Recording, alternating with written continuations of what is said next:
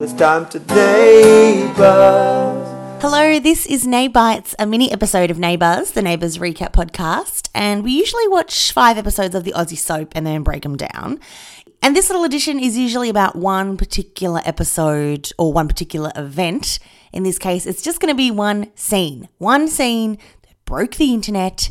Bloody D. I can't even cope with how much I've had to talk about D this year. So I'm Vaya Pashos, and for this edition of Neighbites, I welcome a TV writer and script producer, long-serving member of the Australian entertainment industry, Dan Bennett. Hello. Hello, everybody. Hey, Vaya. I met you while working on Winners and Losers, which you were running. Yes, many years ago now. And that's finished now? It has, yeah. It wrapped after 5 seasons, so it was a bit sad, but it was fun while it lasted. I think it was a good little show. It might seem short to a lot of people, but 5 seasons is quite a long time in the Aussie drama world. Yeah, I think there were 102 episodes all up, something like that. So that's a pretty decent run for an Aussie drama these days. Now, we probably should mention straight away that you have a very strong connection to the soap Over the Road, Home and Away. I do, over in Summer Bay, yes. How long were you in Summer Bay? I've been on and off in Summer Bay for 17 years. 17 years? Yeah, which makes me seem extremely old, which I probably am. So you started on there when you were 8. Yeah, well, I wish. No, I did. I started in 2000, when I was 20, and I was there through 2006. And then I took a short break off to Channel 10, where I actually did work on Neighbours for 12 months. Oh, did you?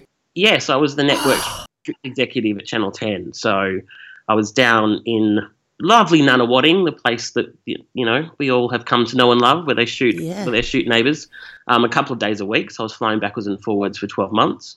Because you're based in Sydney, usually? In Sydney, yeah. So, but Neighbours was sort of one of my big projects, so it was backwards and forwards a lot with that. And so did you say script executive? Drama executive. So I was in conjunction with Sue Masters, who was head of drama. I was looking after all of the Channel 10 drama slate. And so do you give notes on those productions? Yes, and particularly on Neighbours, and I was in the edit suite for the edits, once the show had been shot and, across Neighbours as Channel 10's rep, basically. What era was that? It was 2007 on air. We did a bit of a mini relaunch. It was when the show was shifting from standard definition to HD, and we were sort of looking at from a network point of view. The show had started to struggle a little bit in the ratings. In hindsight, it actually turned out to be sort of one of the last eras of Neighbours actually on Channel 10 itself before it moved to the digital channel. So we did sort of a bit of a mini relaunch. What were the stories? Or who were the characters? So the 30-something house had just sort of arrived when I came in. So that was Rosie and Pepper. And now I've forgotten Ben Lawson's character's name. He's going to kill me. Fraser, yes, Fraser. And Christian Clark's character, who didn't last terribly long, and he was replaced with David Hoffman's character. So there was a lot of stuff there. Natalie Blair was still on the show, and Pippa Black, Dan O'Connor, Eliza Taylor. So a lot of people that have actually gone on to do some really, pretty exciting stuff. Yeah. After their time on Neighbours. So it was a really fun time. It was a great vibe down there at the time as well. Like, people were really excited about embracing the new technology that was involved in switching to HD, and so there was kind of a nice buzz down there. Was everyone worried about how their skin would look up close in HD? That was the most asked question. Yeah. by everybody, every age group.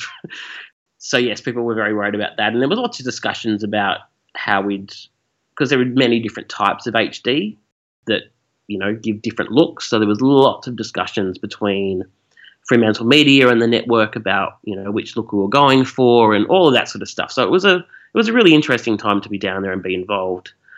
And it also gives, there was a huge injection actually of capital from Fremantle Media to obviously facilitate the transition, but it's not cheap. All of the sets had to be, touched up, because with HD, you pick up every single little thing. Oh, okay. So the backlot, which was Lassiter's and all of that stuff, had to undergo lots of work. All of the sets had to be looked at.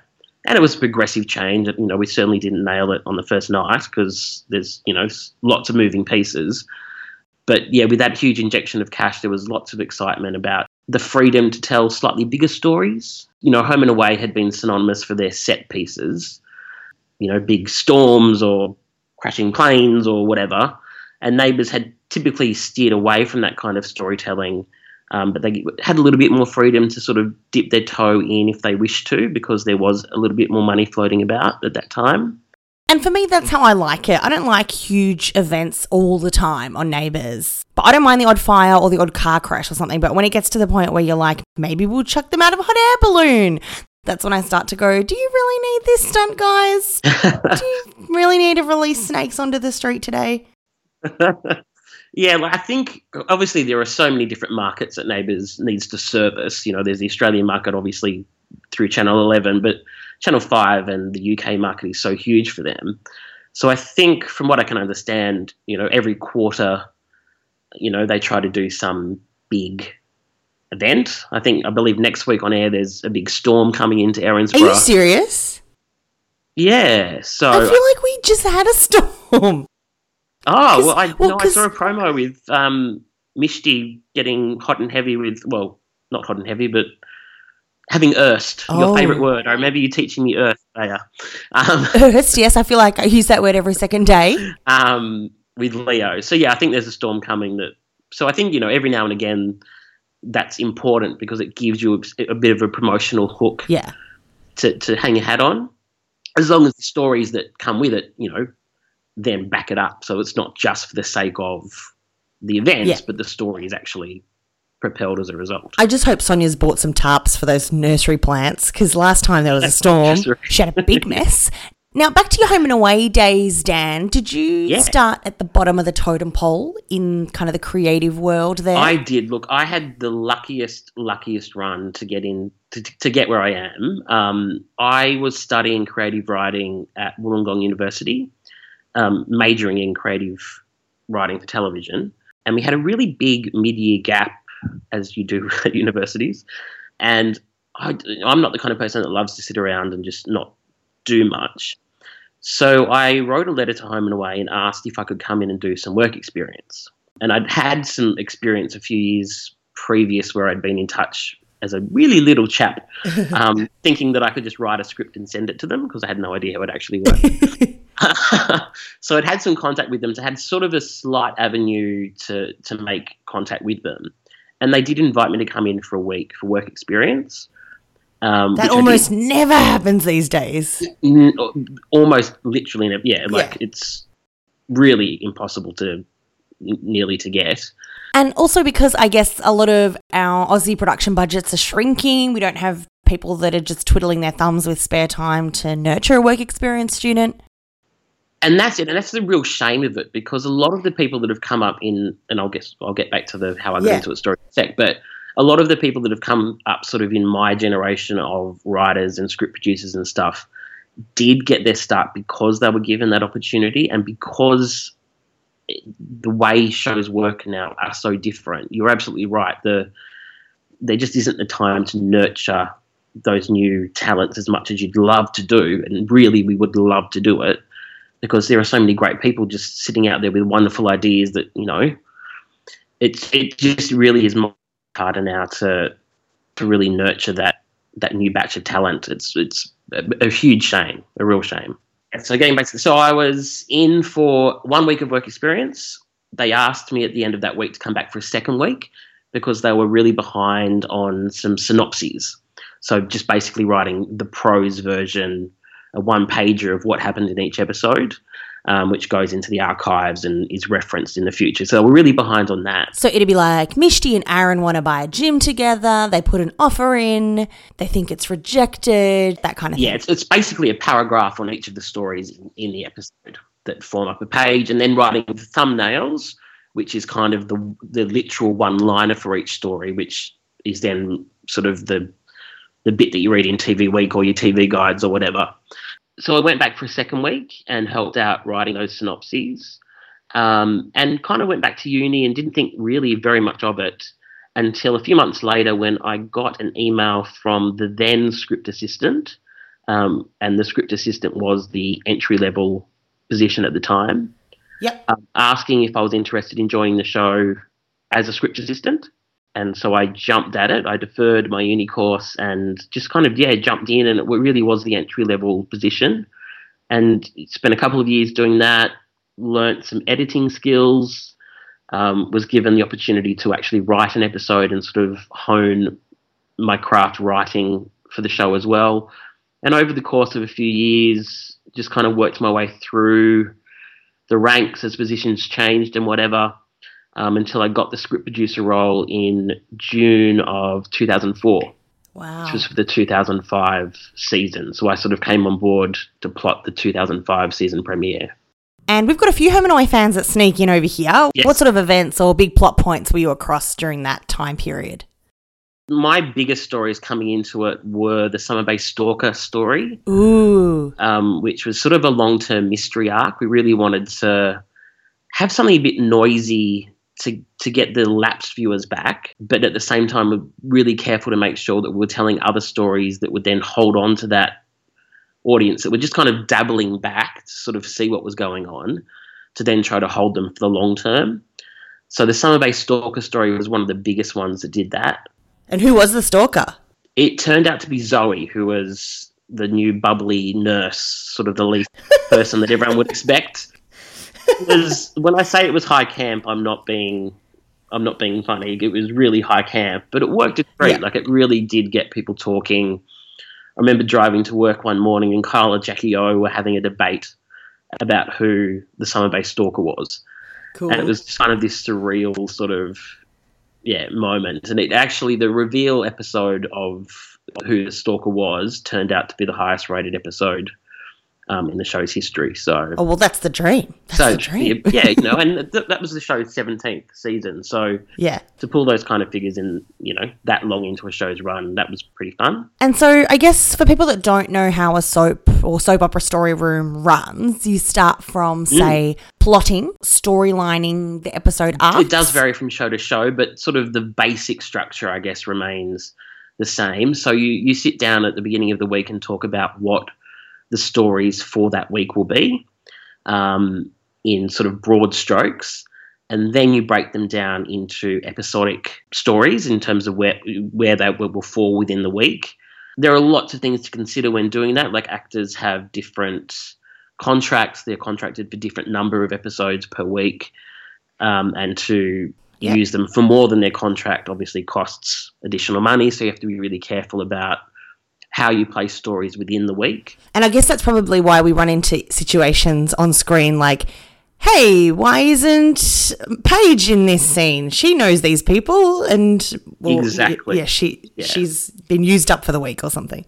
Exactly. And then you'll find these little lines slipped in saying, oh, she's babysitting so-and-so, or she's got a doctor's appointment, to try to cover off why they're not there when they really should be there. And I love those explanations, and I think that's how it works. That's how it should work. You should go, it's life. We do have doctor's appointments, and we do have to go to the do shopping. Absolutely. Yeah. So then those synopses are farmed out to the writers at that point? That's right, to freelance writers or in-house writers, but an array of writers who we have a meeting with them, just go through scene by scene what needs to happen in very broad strokes, because you want the writer to be able to, to take ownership of their episode and really develop it and make it really stick for them. And then they go away and write a scene breakdown, which comes back into the in-house team to have a read of, any story changes that need to happen, any set or location changes that need to happen, because obviously with soaps there are many restrictions about how many sets you can use per week, what will fit in the studio, how often you can be outside. And because both soaps, Home and Away and Neighbours, shoot crossover television, and that means they're shooting in any single week, they're shooting 1 week's worth of location and 1 week's worth of studio. So there are 2 different crews working at the same time. So, you can't have an episode of Neighbours, for example, with Carl having 30 location scenes in 1 week, which are then crossed against 50 studio scenes the next week, because he literally can't be in 2 places at once. But you've got to work out, Wow. you know, if there's a really location-heavy story for an actor 1 week, then you need to make sure that what is being shot against that in studio is a bit lighter for them so that you can actually schedule the show and get it shot. Yeah, so if he's running around trying to find the ceramic pig outside in the street 1 week, Yes. then next week he's probably just chill. He's got some hospital shifts to do, maybe. Yeah, or you try to keep them to one set or 2 sets so that they're not in every, you know, they're not popping the whole neighbourhood. Yeah. Because at some point they actually have to go outside and shoot the scenes for the other week. So And I think it's important when I do have a whinge about the content, and I think when people online whinge about quote unquote the writers, how could the writers do this? Yeah. It's typically not the freelancers or the episode writers that we're typically venting at, because there's essentially handed the scene, the synopsis, they turn in the material from there. It's usually when we're upset with a decision, or I'm upset with decisions that happen right from the germination point in that room, in the plotting room. yes, look, and absolutely, like the freelance writers are absolutely, you know, they do to a certain extent have their hands tied. You know, they're given a storyline, they're told what they need to turn from a prose document into a dialogue document. So, and of course, you know, a back and forth and a discussion is encouraged, but at some point the in-house team have to say, unfortunately, given all the restrictions we have to work with in order to get this show made, we just have to run with this, and we're going to have to suck up the fact that we'd like it to be something slightly different, or we'd like to be able to chuck this character here, or actually have this scene not randomly set at the bar instead of someone's house where they would actually have it. Yes. You know, someone's private conversation, they've got to have in a generic set because their home set couldn't fit in the studio that week. Or there's no boardroom, so we have to have our meeting at the pub. Correct, yes. I did see Therese having a meeting the other day, or a couple of weeks ago, in the bar, and yes, that was a little... But then when you know all the restrictions that are in place, you kind of go, well, you know, either you have the scene or you don't have the scene. So Is it worth having the scene? Yes, it is. So we've got to suck it up. And when you lay it all out like that, if you're thinking about these, there are 6 episodes being made a week, there are a certain amount of location, certain amount of studio, you're dealing with the people in the office, you're dealing with people off-site writing the episodes, you're dealing with cast restrictions, you're dealing with new people coming in and people leaving, and 30 plus years of backstory that you're trying to remember and weave in. And it's...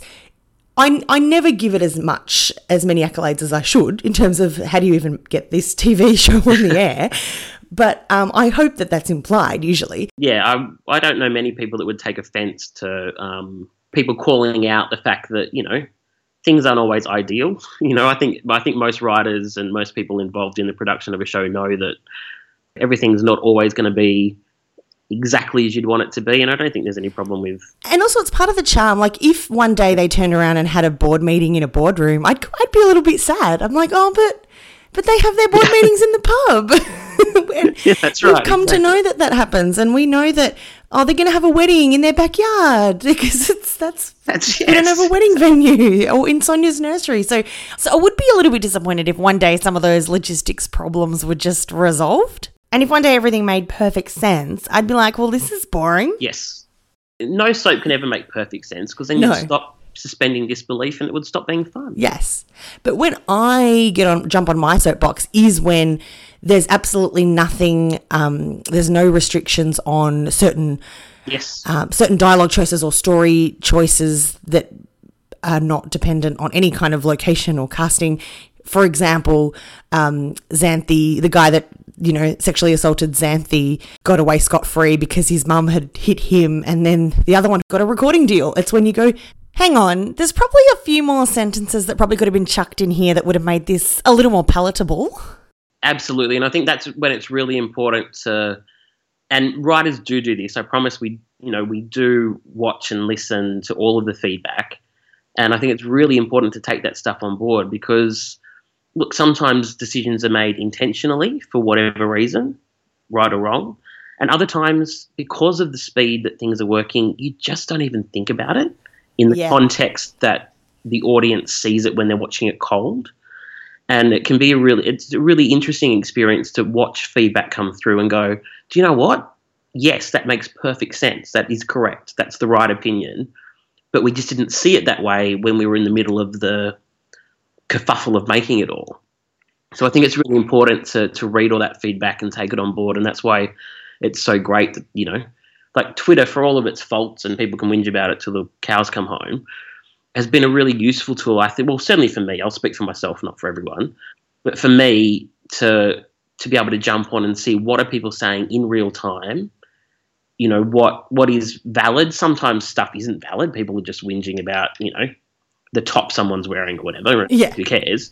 But to actually listen to the feedback on a story direction or a story resolution and go, you know what, valid, let's take that on board and try not to repeat that next time, and be more aware of it when we're actually, you know, in those initial stages, as you were saying, that where the restrictions don't exist so much, of, you know, you can take this story down 3 different roads, which one are we taking it down, just to be a bit more conscious of that. So the feedback really does come in handy. And maybe next time someone will go, maybe this kid will be robbed of his recording contract because the record company will go, hang on a minute, you're a criminal. Yes. Well, that brings me to D, because now, well, Dan, you're always very interactive with your Home and Away, or with the audience of the productions you've worked on.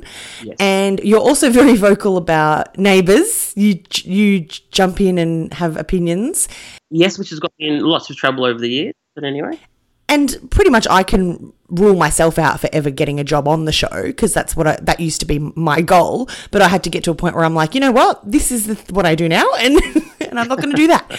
But you were across Dee's return earlier in the year. Yes. What did you think of them bringing back Madeline West to play an imposter? Okay, so can I first preface this, because I did, just as I just mentioned, I have got in trouble over the years. So I just want to preface this by saying, and with, you know, harking back to everything I was just saying about all the restrictions and whatnot, I have absolute respect for everyone who works on that show and does what they do, and, you know, I get it. Yeah. I absolutely get it. So having an opinion is not a slight on anyone in particular. And for me, the caveat as well is that there is absolutely no way anyone in that room would have gone, how can we screw people over? Everyone in that room would have gone, how can we tell a really awesome story with what we've got here? Exactly. And look, I have been involved in so many stories over the years that require the suspension of disbelief. Yeah. A lot. My thing has always been that it doesn't have to be probable, it just has to be possible. Yep. So the suspension of disbelief allows you to travel along with the fact that even in the most remote planet, you know, whatever, it possibly can happen. I felt like, my personal opinion felt like the D imposter story fell into the improbable category. Yep. I just didn't buy that there was somebody who looked exactly like D that could somehow come across her story and machinate the way she did. And just slip right in. Oh, I think bringing Madeline back was genius, because it created so much buzz and sensational stuff. Oh, of course. I just don't know that I would have made the choice to go with Imposter D. Having said that, lots of people did cling on to it, and what works really well in soaps is whether the story is right for, you know, any particular audience member or not, if it gets people talking, you're kind of doing your job. Yeah, and they had brought people back that hadn't seen the show in decades, literally decades. Absolutely, yeah. The other thing is, like, love Madeline West. We've been wanting her back forever, and I can understand that she's been away. She could have come back any time, but she's made the decision, well, I'm at a point in my career where I've got a bit more skills under my belt and I want to show what I can do. Yes. And why would I just come back as the same old person? It's a soap. Make me be something more interesting. Right. So I can, just reading between the lines, I can imagine that she would have had a bit of power in this situation, because she's the golden goose. Like, of course we want her back. And she would have come to the table with a wish list, I'm pretty sure. From what I can gather, she had a huge wish list. Directing and... Yeah. And why wouldn't you? Like, if I was in that position, I would too. Oh, it's totally. Yeah, absolutely. I do that in my career in TV production as well. I, you know, when I'm negotiating new things, I'm like, well, of course I'd love to come back to your production, but I would like a little bit more responsibility next time, or I would like better conditions next time. You always try and get that little bit extra. Well, you're silly not to. I mean, I went back to Home and Away after a several-year gap, and they wanted me to go back, and I said, sure. Like, I was excited to go back and jump back into the Bay, but of course you make sure that you look after yourself. If you want me back, then, there are certain things that need to happen. I totally get that. And Madeline would be foolish not to do that. And I think the disappointing part for me and a lot of the viewers was that we had pitched so many possible exciting, incarnations of this story. And obviously, they're not going to take what we say, but we were just like, oh, that's what they decided? It was... Yeah. Even if she'd been someone who thought she was an imposter, but then they did the DNA test and, it's really Dee, she had amnesia, because I don't know. Yeah, I was waiting for the double twist, to be honest. Once the first twist happened, and I'm sure you saw my tweet, I was like, surely they're not going to go this way. No. So then once they did, I thought, there's going to be a double twist down the road. And potentially that is what they are now angling towards with this scene this week. Also, because at the time of the Dee imposter storyline, they had the other improbable surrogacy plot woven in, which is the Sonia donating her egg and womb to her friend, even though each partner was a bit nervous. So you had sort of improbable layered with improbable. I think that's a really good point. I think that's probably what jarred for me, maybe the most of it, was that the setup was already a bit tenuous, because it seemed... being a surrogate for somebody is obviously a hugely generous, wonderful, self-sacrificing thing to do. But to do it for a couple who hadn't been together for all that long and seemed to be on relatively shaky ground, it was already hard to buy into that. So then to buy into a doppelganger who had all this information to sort of infiltrate the gang just felt a little bit, it was a bit difficult to get on board with. Yeah. And so this week, fast forward to Monday, the 14th of August, 2017. Yes. After the imposter had been unearthed earlier in the year and her daughter had come back to make amends. And we have this moment. So firstly, Sonia and Toadie have had couples counselling and they're trying to resolve how to move forward. And Toadie says, Dee's dead, Andrea's long gone. Yes. It's just you and me. And then you cut to this scene on a park bench, I believe, which is in the Fitzroy Gardens.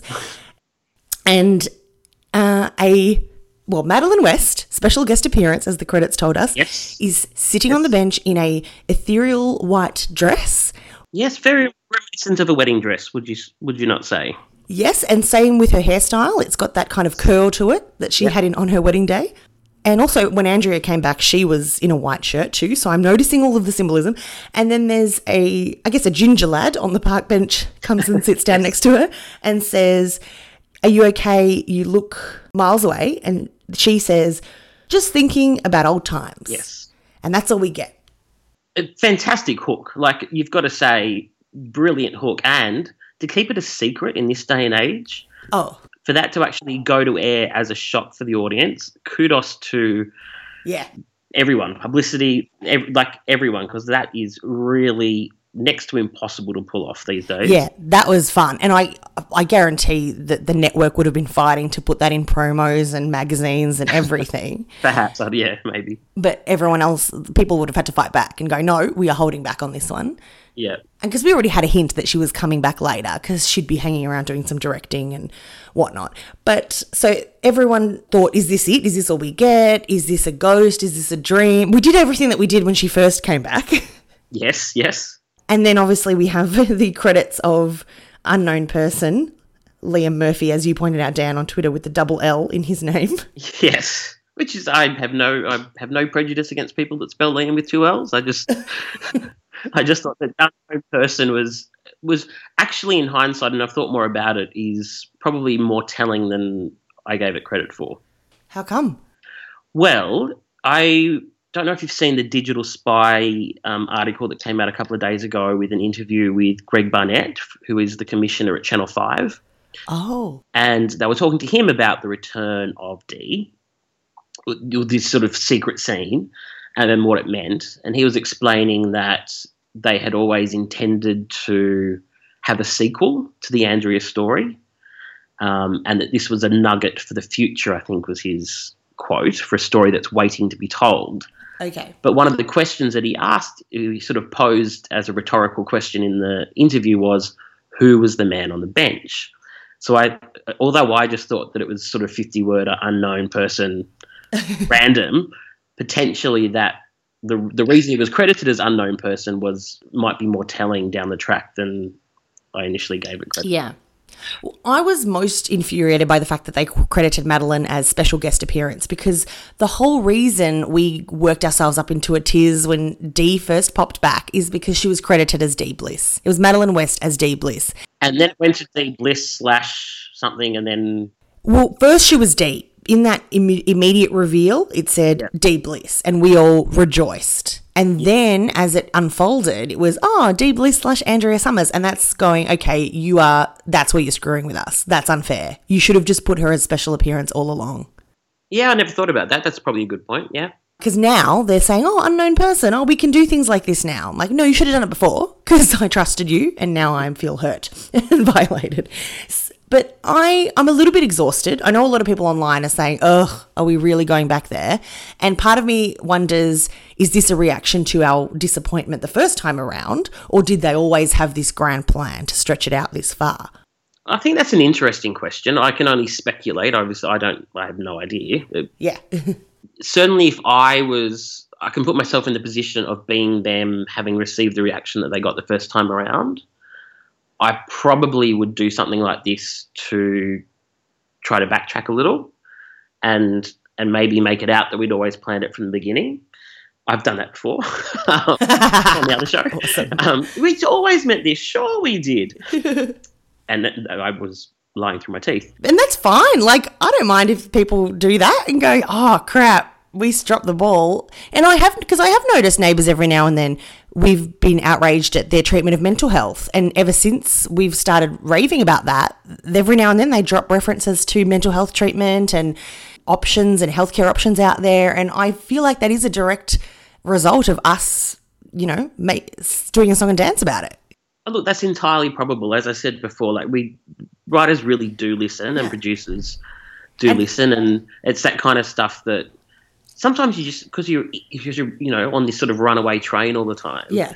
Sometimes you just need to be smacked around the head a little, figuratively, hopefully, by your audience, just to go, that's right, damn, we need to think about that more carefully moving forward to make sure we don't slip into those traps again. So that's entirely probable, I would say. Yeah. And because it is entertainment, and the argument is, who cares? Just consume it and move on. But there's such a huge responsibility, particularly in this climate that we're all in, that every sentence and every portrayal of a minority or someone at a disadvantage is incredibly loaded and has a lot of power, and especially the depiction of people in privilege as well. And I think that you can't get away with that, even if you just quote unquote a soap. It's not a primetime drama. Then I think everyone's got a responsibility. Otherwise, why are you making this? Why are you making any kind of media? Yeah, that's a really good point. Neighbours has a huge voice, as does Home and Away worldwide. And, everyone is very cognizant of using that voice for the good, to try to tell positive messages. We don't always get it right, but I think everyone is aware to try to do that. And that's why sometimes you just do need the reminder just to be a little bit more aware. Yeah, just try to be better. And it is exciting that it makes us have these conversations. And I'm having Twitter conversations about it with people that I would never encounter in my day-to-day life. And that's exciting. Absolutely, yeah. And a show, how old's Neighbours now? 34? Yeah. Yeah. Neighbours is almost as old as I am. Right. Okay. So if a show can still be making people talk to each other and have social discussions, then, they're hitting the right buttons. Yeah. Just, but yeah, at the same time, there's nothing wrong with giving them a heads up saying, hey, I wish you'd, They just need to know that as long as they're around, I'm always going to be here shouting at them to do better. Yeah. But now, so the fun stuff. What do you reckon? This ethereal white dressed lady, what do you reckon? What do I reckon? Look, I desperately hope that it's the real Dee. And I don't know how I would tell that story given the Andrea story. I don't know how I'd... It's going to be so tough for them to weave that in now. Yeah. I mean, the most the most logical sequel, as was quoted in the article that I read, to the story is one that I think Eve Morey sort of alluded to in one of her interviews a couple of weeks ago, which is, that Andrea turns up pregnant with Toadie's baby from that one night stand. Okay. Throws the spanner into the works of the newly reconciled Toadie and Sonia. Right. Like that would be, if it's Andrea, that seems to be the logical story point that you have. Anytime there's a one night stand on a soap, you can guarantee 9 months someone's going to rock up with a baby. Yeah. It's just, It's 101. It's 101. I'm kind of torn between, there's a whisper about, well, maybe it's Andrea. She's had, since that one night stand they had, she's kind of almost been triggered back to remember her true self. And she's come back going, oh, whoa, hey, this was me all along and I did some bad stuff and I'm here to come. Oh, that's interesting. So she was D all along. Yeah, but then. Thought she wasn't, but now she is. Yeah, and really did think she was scamming them all and then she woke up from whatever trance she was in. That's interesting. I like that. I think that would help a lot. Or I think another way to do it is, well, I guess she's original D and had nothing to do with Andrea and she's been living in a shack in Werribee this whole time and and maybe she saw the papers. She saw Tim Collins' expose on Andrea Summers and went, hang on a minute. Yeah. I look a bit like her. I know. I like the suggestion number one. I think that's a good one. I hope that's the way it plays out. Yeah, I'm a little bit drained, but maybe because I talk about it so much. Maybe I need to have like a month off and then give myself a breather so when they do bring her back again, yeah, I won't be over it. Yeah, I wouldn't be holding my breath to see her anytime soon on air. I feel like from what I can gather from the various interviews I've read, that was kind of just like a little bit of an Easter egg or a bit of a hint for the audience. Okay. But I wouldn't be surprised if, towards the season finale or, somewhere in that general vicinity that perhaps the next phase of the story begins. And at this point, I'm kind of more invested in Unknown Person. What's his deal? What's his deal? Who is he? Well, this is the gift that keeps on giving. It is the gift. Yes, it is. And D. Bliss. That's also a very clever win, because if you can bring an actress back after, when did she die? Was it? Oh, God. It was at least 7 or 8 years ago, I think. It was longer, I think. Was it? Oh, wait. It was 13 years ago. Sorry, 13 years ago. Yeah. So a long time ago. To still be generating this much excitement and having people like us sitting and talking about, what could it possibly be, regardless of whichever way they go, they've put off a huge publicity coup. It's been very clever. And some people have made the argument to me, D was never this interesting back in the day, so hey, you should just enjoy it. What do they say, that sometimes after death, people become much more relevant than they were in life or something? So maybe D became a bit more eulogised in, And I will talk more about that Russell Brennan style in the next Neighbours. And so, Dan, what are you working on now? Should we watch our screens for something? I have just finished some work up in Brisbane on a new show for ABC Australia, which is a co-production with ABC International, called Harrow, and that's a new crime drama which will be coming to your screens soon. They're shooting at the moment. And they're shooting in Brisbane? They're shooting in Brisbane. Oh, that's great. Well, I don't see a lot of Brisbane on TV. No, so I was just up there for the startup, and the team have been working furiously over the last few months to bring it all to life. But so that's shooting at the moment, and I'm just doing a bit of freelance work at the moment and going to take a little holiday overseas because why not? Excellent. Well, thank you very much for hashing that out with me. People can tweet to you at Dan M. Bennett because I'm sure people will have 1,000 questions about behind the scenes goings on and processes. Yes, look forward to the tweets, very much so. And people can check our website out, neighbourspod.com, and drop us an email. We've had some lovely emails lately about, because with these cancer storylines and sexuality storylines, like people have just been sending some really nice thoughts, and nuanced opinions, so that's really good. Yeah, great, that's fantastic. Thanks for having a chat. Thank you for having me, anytime. And we'll chat to you on the next Neighbours. I'm Vaya, and thanks, Dan. Bye.